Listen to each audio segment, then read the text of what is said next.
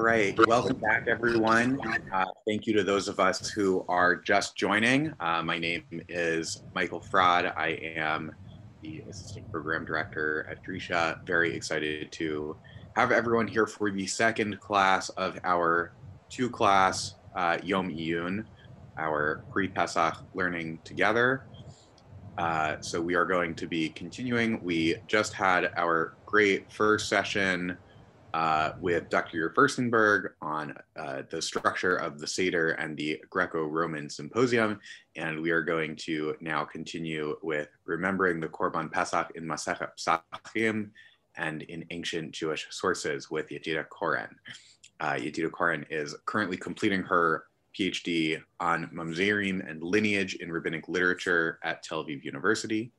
She's taught at Drisha, Yeshivat Hadar, Bar Ilan University, and at the Paideia Institute in Stockholm, as well as studying at Drisha, Matan, Migdal Oz, and Midreshet Lindenbaum. She holds a BA in Talmud and Classics from the Hebrew University and is also a fellow of the Maskilot program at the Hartman Institute in Jerusalem. For this class, remembering the Korban Pesach in Masechet Pesachim and in ancient Jewish sources, we are going to think about the ways in which the Seder night is intended as remembering and reenacting the Korban Pesach, the Pesach sacrifice, and the ways in which the Korban Pesach itself was intended to reenact the first Pesach offering that was celebrated in Egypt. Alongside sources from Masechet Pesachim, we are going to be looking at additional ancient Jewish sources that reminisce about this offering, but in a variety of very different ways. With that, I think we can get started. Great. Hi, everyone. It's very exciting to be here. I'm also joining you from Jerusalem. And it's very exciting to be able to teach at Drisha from Jerusalem. Thank you, Michael. And I just want to say, I don't know if it got to you, but I sent a link for the source sheet to Michael, and hopefully he can share it with you so that you can flip through the source sheet and study the sources while I'm talking and not only when I share my screen. Okay, so this is a wonderful opportunity to take advantage also of the Siyum of Masechet Pesachim, and that this is happening several days before Pesach, to think both about memory in Masechet Pesachim and memory in Leil Seder. And this connects with, I was happy that Neil Nachum asked his question. It connects with what he was talking about. What is the story that we're telling? What is the memory that we're remembering when we are having Leil Seder?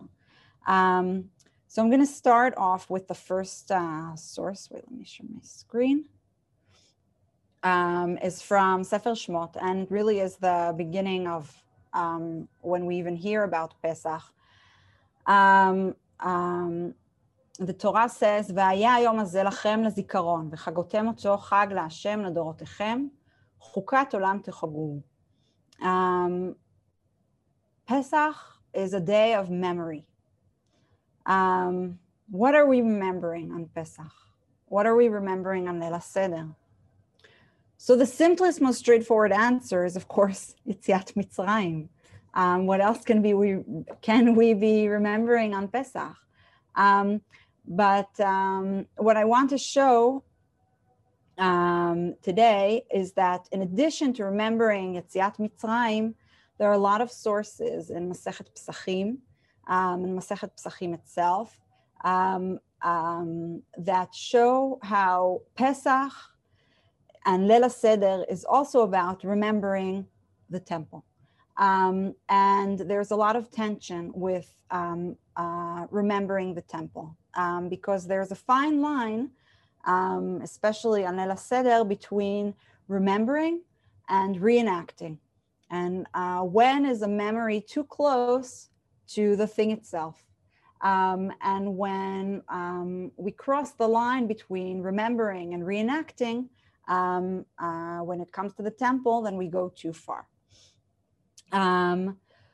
So we're going to be thinking about what we're supposed to be remembering on Leil Seder. How do we remember? What's the difference between memory and reenacting? What is the tension between Yetziat Mitzrayim and the Korban Pesach from the Mikdash? What is their presence in our Leil Seder? And in the end, we're going to have a little bit of time to see two other different kinds of models thinking about Leil Seder that are not about memory. So let's glance through several of these sources that show really straightforwardly that, first of all, Pesach is about remembering Yetziat Mitzrayim. So the second piece of sources that I brought from Shmot Yud Bet are an answer that a father says to their, that people are supposed to tell their sons when they ask them about the Korban Pesach generations later. ושמרתם את הדבר הזה לחוק לך ולבניך עד עולם, והיה כי תבואו אל הארץ אשר ייתן השם לכם כאשר דיבר, ושמרתם את העבודה הזאת. והיה כי יאמרו עליכם בניכם, when your sons ask you, מה העבודה הזאת לכם? What is this that you're doing? What is this ritual? What is this rite? ואמרתם, זבח פסח הוא להשם, אשר פסח על בתי בני ישראל במצרים, ונוקפו את מצרים, ואת בתינו הציל, ויקוד העם וישתחוו. So Pesach is about remembering that God spared the houses of Israel when he smote the Egyptians. And the same thing is in Sefer Dvarim, when it commands the mitzvah of also of Korban Pesach and Chag HaMatzot, למען תזכור את יום צאתך מארץ מצרים כל ימי חייך. So this holiday is about remembering Yetziat Mitzrayim. This is what this holiday is about. What's fascinating is when we've glanced through Masechet Pesachim, and when we study Masechet Pesachim for several months, nearing up to Pesach, Yetziat Mitzrayim has very little space in Masechet Pesachim, and instead, a very large portion of Masechet Pesachim is all about the Mikdash. And it's especially about remembering what used to be in the Mikdash and no longer is. The Mishnah is redacted in the 2nd century. This is after Churban HaBayit, and there are 5 chapters in Masechet Pesachim that consists of 10 chapters. Half of Masechet Pesachim is about the Korban Pesach. So part of it is a description, I'll read it shortly, of how Korban Pesach was done in the Mikdash. And other parts are about how you're supposed to roast the Korban Pesach, how you're supposed to eat it with a certain group, what kind of intention does one need to have when slaughtering the Korban Pesach. Many, many rules about Korban Pesach and Pesach Sheni. All of this is not part of the reality of the Tanaim, but it's important for them, and this is part of a larger, broader project in the Mishnah that, in general, large proportions of the Mishnah are about remembering the Mikdash. But in this case, it's especially striking because Masechet Pesachim, right, which is Pesach, is really all about remembering Yetziat Mitzrayim. Suddenly Masechet Pesachim, and when we learn the Mishnah, and especially when we learn the Bavli, so much about it is remembering the Mikdash, and it's not about remembering Yetziat Mitzrayim. So I'm going to read quickly just a little bit of this source. The Paschal Lamb was slaughtered in 3 groups. It is stated in the whole assembly of the congregation of Israel shall slaughter it in the afternoon. Assembly, congregation, and Israel. These are the 3 groups. The first group entered, and the temple courtyard became filled. They closed the doors of the temple courtyard. They blasted, Tkiah, Tuah, and Tkiah. The priests stood in rows and rows, and their hands were filled with bowls of silver and bowls of gold. The row entirely of silver was silver. The row entirely of gold was gold, and they were not mixed. and the bulls did not have bases, lest they set them down and the blood would congeal. So this is one piece out of a description of how exactly the Korban Pesach was happening, and this is very theatrical. Whether or not this is historically or not historically accurate, it's not exactly historically accurate based on other sources that we have from the time of the temple, but nonetheless, what's important here is that the Mishnah is devoted and dedicated to remembering the Korban Pesach, not the Korban Pesach of Pesach Mitzrayim, but the Korban Pesach of the Mikdash. And there is one Mishnah in the Masechet that says something about Pesach Mitzrayim. And this is just a Mishnah that is following a Mishnah about Pesach Sheni. In the 9th chapter, the 3rd Mishnah talks about the differences between Pesach Rishon and Pesach Sheni, and then 2 Mishnayot afterwards, Ma ben Pesach Mitzrayim le Pesach Dorot. So Pesach Mitzrayim, Pesach Dorot, what is really the difference between them? And there are certain rules that make them different. Pesach Mitzrayim יקחו מבעשר וטעון הזיה ועבודת אזוב על המשקוף ועל שתי המזוזות ונאכל בחיפזון לילה אחד. ופסח דורות נוהג כל שבעה. So Pesach Mitzrayim, there are these special rules. It has to be taken from Yud Ben Nisan. You have to sprinkle the blood, and you have to eat it quickly in one night. And Pesach Dorot, this is not the Korban Pesach, this is just in general the holiday itself. It lasts for 7 days. This is what the Mishnah has about Pesach Mitzrayim. And also the Bavli, it could have a long Agadita about Yetziat Mitzrayim, like for example, Masechet Megillah in the Bavli has a very long Agadita about Megillat Esther. But there isn't a very long Agadita about Yetziat Mitzrayim. There are pages and pages and pages about Kavanah and Korban Pesach. So the overlap between Masechet Pesachim and Leil Seder is the 10th chapter. And in the 10th chapter, we see that there is presence for remembering Yetziat Mitzrayim, obviously. For example, Rabban Gamliel says there are 3 things that you need to say, and the reasons for this are because we need to remember Pesach al Shem shepasach hamakom al batei avotenu b'Mitzrayim. Maror, of course, is because the Egyptians embittered our lives, and also in the Gemara, there's discussion about, for example, the charoset. Why do we need charoset? Charoset is in memory of the teat, of the mortar, or in memory of the apple tree, that there's an Agadah that's connected to the enslavement of the Israelites in Egypt.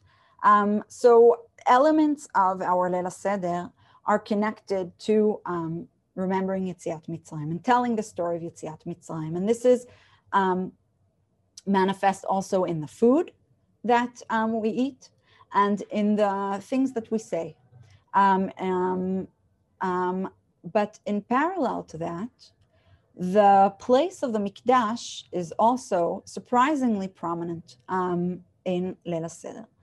So this is an interesting parallel to a text that, if we remember the Haggadah, every year I need to refresh my memory, so some of you might also, but this might strike a similar chord, but it's not about Yetziat Mitzrayim. The Tosefta says, חייב אדם לעסוק בהלכות הפסח כל הלילה. And הלכות הפסח is the Korban Pesach, right? A person needs to engage with learning the laws of the Paschal sacrifice all night. That's what one needs to do.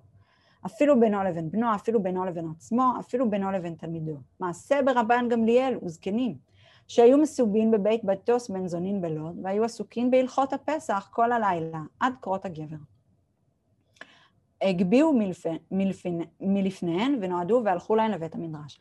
So this is very similar to what we know about how one must engage in the story of Yetziat Mitzrayim all night. But instead of telling us that we need to engage in the story of Yetziat Mitzrayim, the Tosefta is saying that we need to talk about the laws of Korban Pesach. So even though this we don't do, we have an alternative, right? Instead of discussing Korban Pesach all night, we discuss Yetziat Mitzrayim all night, and our ethos is that we have to discuss Yetziat Mitzrayim all night. But still, there are elements in our Leil HaSeder that are about remembering the Mikdash. For example, Korech, Zecher LaMikdash Ke'ilel. This appears in the Gemara. It was very helpful as I was preparing for this shiur. Every time I learned another daf, then there was another source that was helpful for this. There's a discussion how you're supposed to eat the matzah and the maror, if you're supposed to eat them together, if you're supposed to eat them separate. And Hillel would eat them all together. And what the Gemara says is that what we do now, what we're supposed to do, because it's not clear if you should eat them separately or not, we eat them, we make a bracha for each one and eat them separately, and then we eat them together. Zecher LaMikdash Ke'Hillel. And Hillel would, of course, put the Korban Pesach in with it. We just eat the matzah and the maror and remember the Mikdash. And the food that we eat, just as the food that we eat, for example, the charoset, the maror, remind us of Yetziat Mitzrayim. The food that we eat, according to Amoraim, reminds us of Korban Pesach. Today, it's a later development from the Middle Ages, when exactly we started having the zroa and the beitzah for Korban Pesach and Korban Chagiga. But there is a discussion in the Gemara about the food that one needs to have on his plate on Leil HaSeder. And in the discussion, Rav Yosef says, צריך שני מיני בשר, אחד זכר לפסח ואחד זכר לחגיגה. So while we're remembering Yetziat Mitzrayim, we're also remembering Pesach, Korban Pesach, and Korban Chagiga. Using meat to remember the Korban Pesach is where really the memory and the reenactment become too close. So there's a discussion that comes up every so often in the Gemara, and it also appears elsewhere, which is connected to a very interesting practice, which is eating gdi mekulas, eating a whole roasted kid or a whole roasted lamb on Leil HaSeder. So let's see some of the sources. What is the problem with eating a whole roasted lamb on Leil HaSeder? The problem is that this might be a little too similar to the Korban Pesach itself, which was a whole roasted lamb or a whole roasted kid. So there was a debate whether or not it was permitted to observe this practice of eating a whole roasted lamb. In Mishnah Beitzah, there are three things that Rabban Gamliel is machmir about them, and then there are three things that he is mekel about them, and this is given as one of the things that he's mekel about. The third one is v'osin gdei mikulas beleilei pesachim v'chachamim osrim. So Rabban Gamliel allows this practice of the gdi mekulas, of eating a whole roasted kid on the eves of Passover, and Chachamim prohibit. And I'm going to skip the Tosefta, the beginning of the Tosefta. This custom, it's interesting to think about the history of it. It seems that it existed in distant communities, not necessarily only in rabbinic circles, or maybe not at all in rabbinic circles, but only in other communities. There is this testimony of Rabbi Yosei in Tosefta Chagiga, תודוס איש, תוספת הביצה, תודוס איש רומי, הנהיג את בני רומי, לקח טלאים בלילי פסחים, ועושין אותן מקולסים. So there was a great man of Rome, a prominent Jew of Rome, Theodos of Rome, who instituted the custom for the Jews of Rome that they would take a whole lamb and roast it on the eves of Passover. And the rabbis, the sages, said to him, אמרו לו, אף הוא קרוב להאכיל קודשים בחוץ, מפני שקוראים אותן פסחים. So it's getting too close. You're crossing the line between remembering and reenacting the Korban Pesach. And we can't go that far to roast a whole kid. Because it looks almost as if we're really eating korban outside of the mikdash. And here also there's this interesting tension, because really the Korban Pesach itself in the mikdash is remembering the whole roasted lamb from Yetziat Mitzrayim. So when the people of Rome, the Jews of Rome, or the house of Rabban Gamliel, perhaps, are eating this whole roasted lamb, are they trying to remember the Korban Pesach from the Mikdash? Are they trying to remember Yetziat Mitzrayim? Is it both? What exactly is going on? And interestingly, even if the whole roasted lamb was not something that was something that was a little too, it was too much, but the Mishnah does allow for eating roasted meat there, and says that there was a custom. Forget about the whole roasted lamb, that's a little too much, but there was in Mishnah Pesachim, in the 4th chapter, it says that in a place that where people are accustomed to eat roasted meat on the eves of Pesach, you can eat roasted meat on the eves of Pesach. On a place where they were not accustomed to eat roasted meat, probably it was too much, too close to the Korban itself, then they didn't eat this. Then you shouldn't eat this. You shouldn't eat roasted meat on Pesach. And this isn't a whole kid. This is just plain old roasted meat. And still, we see this tension. There are certain places, there are certain customs of eating it, and others that are not. And really, we find this also in the Arba Kushiyot of the Mishnah. In the Arba really, there are 3 in the Mishnah, but sorry, in the Kushiyot of the Mishnah,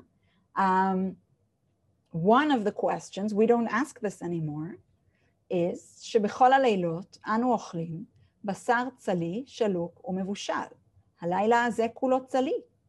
So the kushiyot of the Mishnah reflect this practice. This is after the Churban, and still Leil Seder is special in eating roasted meat, and this is also in memory of Yetziat Mitzrayim, but also reminds us of the Korban Pesach.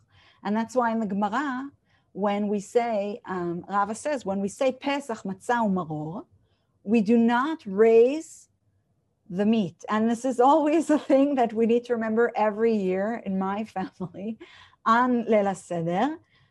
When we raise the 3 things, or we point to the 3 things when we recite Rabban Gamliel Omer, Pesach, Matzah, Umaror, you are not supposed to point to the Zroa when you're saying Pesach, because it's not Pesach and it's getting too close if we say that it is.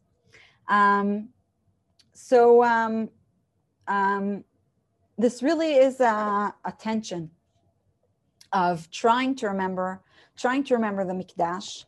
And also, what is the place of the Mikdash in our Pesach today? When we are now, or we or the Chachamim are not so different from us, even though hundreds of years separate us. They are after the Churban, we are after the Churban. Are we now still only remembering Yetziat Mitzrayim, or are we also trying to remember something additional? And this tension arises in the machloket between Rabbi Tarfon and Rabbi Akiva of how we say the bracha of the Geula in the closing part of Magid. What do we say? So Rabbi Tarfon says, אשר גאלנו וגאל את אבותינו ממצרים והגיענו הלילה הזה ואינו חותם. So the language of the bracha is, we were redeemed, our fathers were redeemed from Egypt, and we arrived at this night. This is what Leil Seder is about. It's about redemption from Egypt, and that's it. And we got to this night, and we were redeemed from Egypt. And we're only looking back to our redemption from Egypt. And we're, in a sense, ignoring the chapter of the temple in between. But Rabbi Akiva says, Rabbi Akiva Omer, he adds, we have to add to this bracha, and this is what we say, כן השם אלוהינו ואלוהי אבותינו, יגיענו לרגלים הבאים לקראתנו לשלום, שמחים בבניין עולם, לאכול מן הפסחים ומן הזבחים, אשר יגיע דמם על קיר מזבחך לרצון, ונודה לך על גאולתנו. ברוך אתה השם, גואל או גאל ישראל. So, and this is what we say today, right? We don't only thank God for taking us out of Egypt. Leil Seder is not only today about leaving Egypt, says Rabbi Akiva, but we're also making the Mikdash present in our Leil Seder, and we're making its absence present. And the Geula is no longer only about Yetziat Mitzrayim. The Geula also on Pesach is about the Mikdash as well.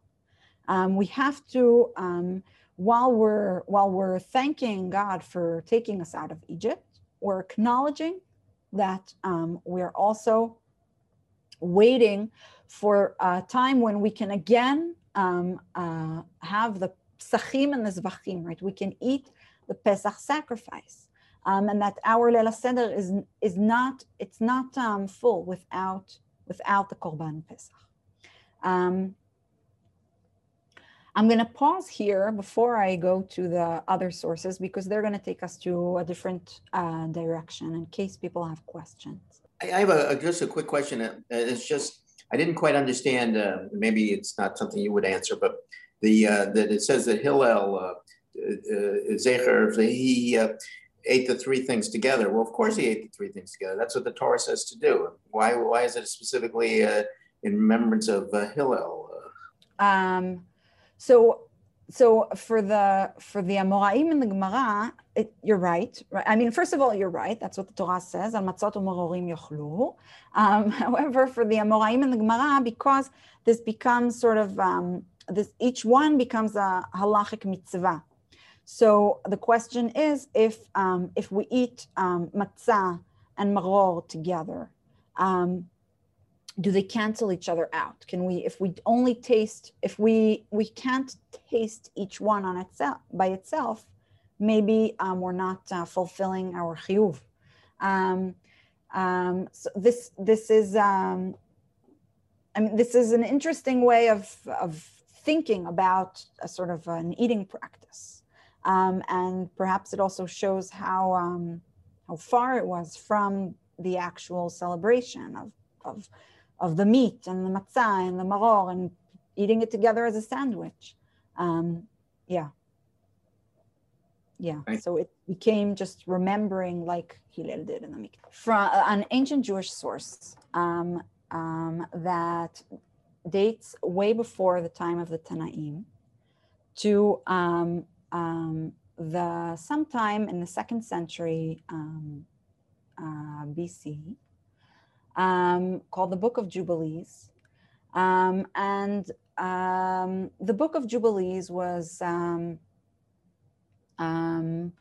written as what's called a rewritten Bible. It retells the story of from the creation with all sorts of twists and turns. and embellishments and changes to the story itself, but it's told as Torah. It's told as the framework for the book is Moshe going up to the Har Sinai and the angel of the presence telling him all the Torah. And in Sefer HaYovlim, the mitzvah of Pesach is slightly different from the mitzvah of Pesach that we know it, that's in the Torah, or that is that we know from Sifrut Chazal. So it's very interesting to compare what Pesach was in ancient Judaism during the time of the Second Temple itself. What was Pesach for other kinds of Jews, other groups of Jews. So for example, in Sefer HaYovlim, it's in the part that I brought for you, but it's in the small letter, in the small font. Pesach can only be celebrated by men who are above age 20. It's not a family affair. It's for men who are above age 20 who go to the temple and do this as sort of a right. It shouldn't be given to children or women, chas v'chalila, in their eyes, of course. So Pesach for them is also a Yom Zikaron, but it's a very different kind of Yom Zikaron. So I'm going to read only the large font. ואתה צב את בני ישראל ויעשו את הפסח בדורותם בכל שנה, פעם בשנה, ביום מועדו, ויבוא זיכרון מלפני אלוהים לרצון. ולא יבוא עליהם משחית, לחלות ולהכות בשנה ההיא, בעת אשר יעשו את הפסח במועדו, על פי כל מצוותו. So read the English. Hebrew, right? It was a great question. It was originally written in Hebrew, but we don't have the Hebrew original. It was from Hebrew translated into Greek, and we don't have much of that either. From Greek, it was translated into ancient Ethiopian, and that is what we have. So this is a kind of second-rate reconstruction, this language. Yes, but we do have small pieces in Hebrew that were found in Qumran, in the caves of Qumran, from a little bit after the time that the book was composed. So we know that it existed in Hebrew. And we have small parts of it. And from this style is this reconstruction. It's a modern scholarly reconstruction? Yeah. Yes. It was translated. This translation that I brought to you in Hebrew is, you can see in the footnote, by Kana Verdman. The English is by James Vanderkam. So I'll read the English because the Hebrew we need to sort of digest what's going on. Now you order the Israelites to celebrate the Passover each year during their generations, once a year on a specific day. Then a pleasing memorial will come before the Lord, and no plague will come upon them to kill and strike them during that year when they have celebrated the Passover at its time, in every respect as it was commanded. So what is the Korban Pesach for Jubilees? What is the memory for Jubilees? When we read in Sefer Shmot, v'chagotem oto lezikaron, it's not at all about historic memory. The memory is that God is remembering us every single year. Only if we do the Korban Pesach properly. So if Bnei Israel do the Korban Pesach properly, that specific year, they will not have a plague. They will not have destruction. And this needs to be done every single year for the protection of the entire year that comes, that follows. So first of all, this sounds very similar to how we think about Rosh Hashanah. This is the Rosh Rishon hu lachem lechodshei hashana. They take this seriously. Pesach is, in a sense, this holiday of the beginning of a year. And because it's a holiday of the beginning of the year, the way that Korban Pesach is celebrated will determine whether Bnei Israel will be protected for that year. In this framing, the Korban Pesach is not about remembering Yetziat Mitzrayim.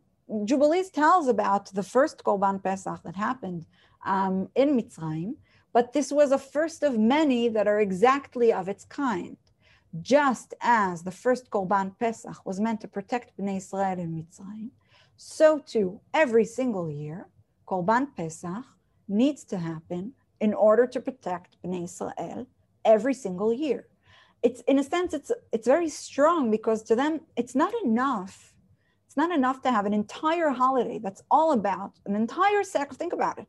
It's a sacrifice, an entire sacrifice that has no significance of its own, except for the fact that it's in order to remember something that happened, right? That's in our narrative, in the rabbinic narrative, in the biblical narrative. The only reason we celebrate Korban Pesach is to remember an event that happened many, many years ago. For Yovlim, the Korban Pesach, in a sense, is real. It's real every single year. It's doing the protective work that it did the first time. It's doing every single year since. And that's why we need to bring it. It's a much stronger incentive to do the Korban Pesach, because every year we're going to need this protection. And then the historical aspect of Pesach kind of disappears. So if I'm going to move on to the last source, but if anyone has questions about Sefer HaYovlim, now is the time. Can I ask you a question? It sounds to me like an amulet or something to do with magic. Yeah. So, am I right? And does Sefer HaYovlim have more of this kind of magic? Yes. So clear. Yes, definitely. And you're right with your intuition. A lot of Sefer HaYovlim, when it talks about certain mitzvot, for example, Brit Milah, which is also very similar to Pesach, it's very much about has a protective element to it. And the mashchit, the destructor, is very present in its worldview. These are ideas that also exist. We can find them hinted here and there in Sifrut Chazal also, but in Yovlim it's explicit, and that's what a lot of is about. Yeah. To which century is the book attributed? The late 2nd century BC. Thank you. Any more questions? Okay. So our final source that I am excited to bring, Va'amartem Zevach Pesach. So this is a piyut that I have never said, or maybe when I was very young. My family made Aliyah when I was 6 years old. So I have celebrated only one day of Pesach since. It's a piyut that I know only from the page that we skip in the Haggadah, but it's a fascinating piyut.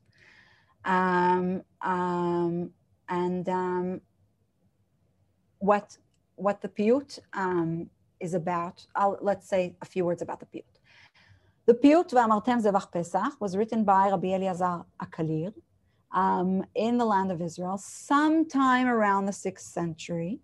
And originally it was not a piyut for Leil Seder, it was a piyut for Shacharit of Pesach, but it was taken in the Middle Ages and put in the Haggadah, in the parts of Nirtzah that are after the core part of Leil Seder.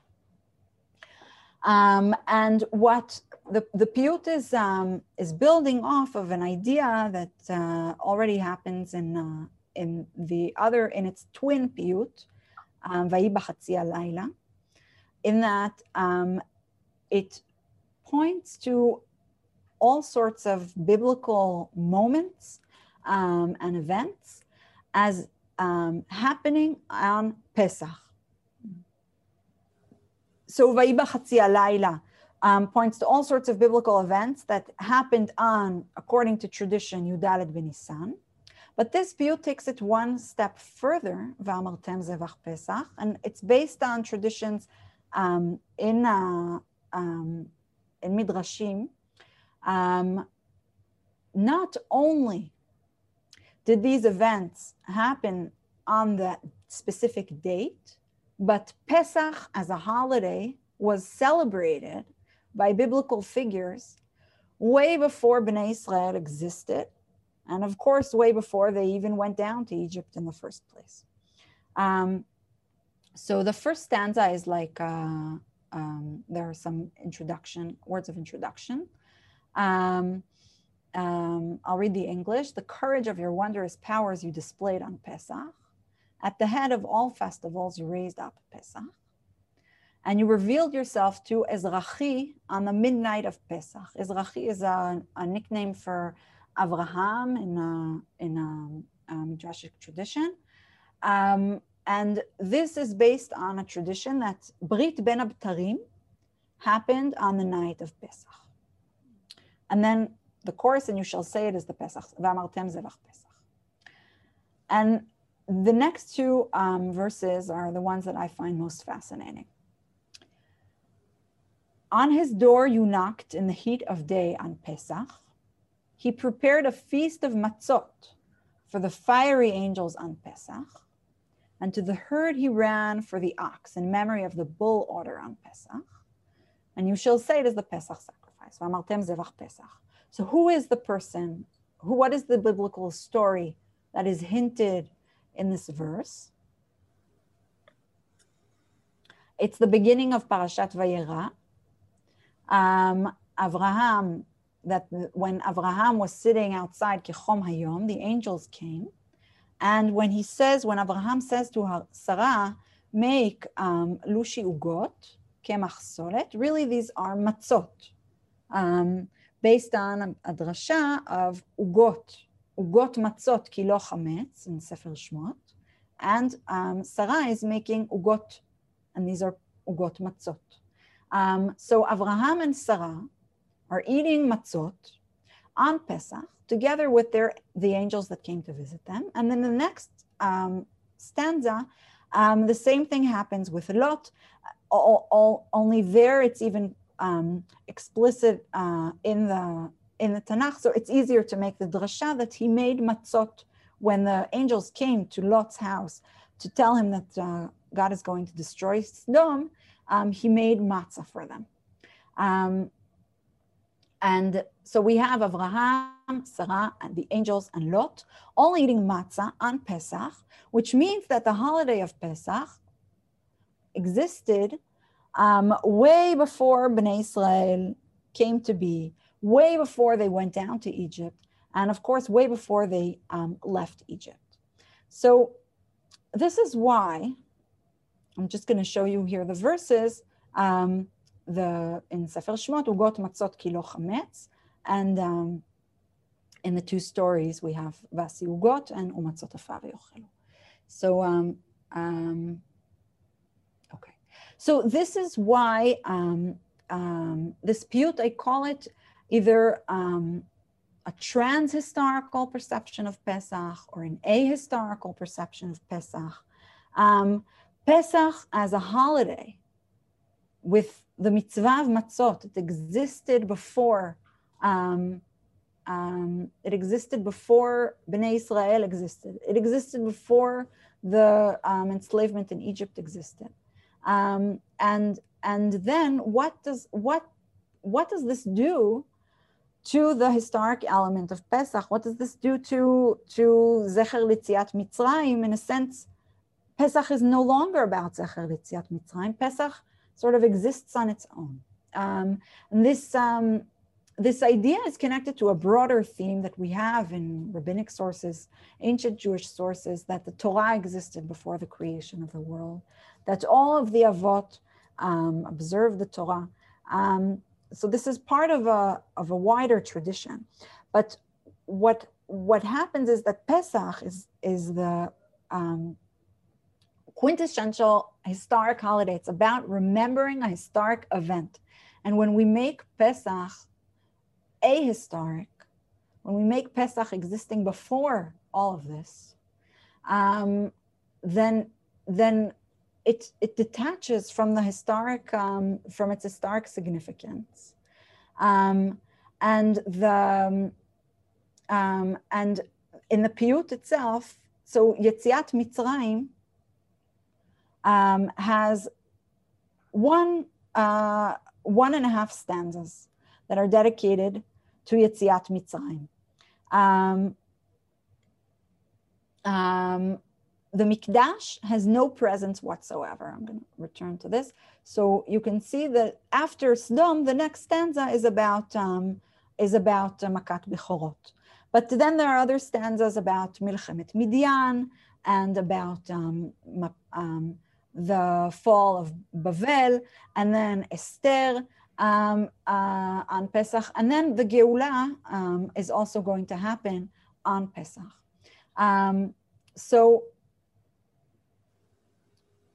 in this piyut, Pesach existed before time, and Pesach will be the moment of Geula, and the Mikdash does not exist in this piyut, and Yetziat Mitzrayim is one chapter of many moments in which Pesach happened. And this is, we can think about this as a mystical way of thinking about Pesach, an apocalyptic way of thinking about Pesach.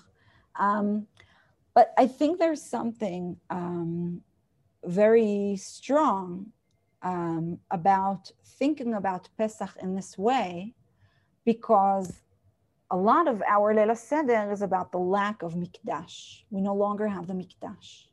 And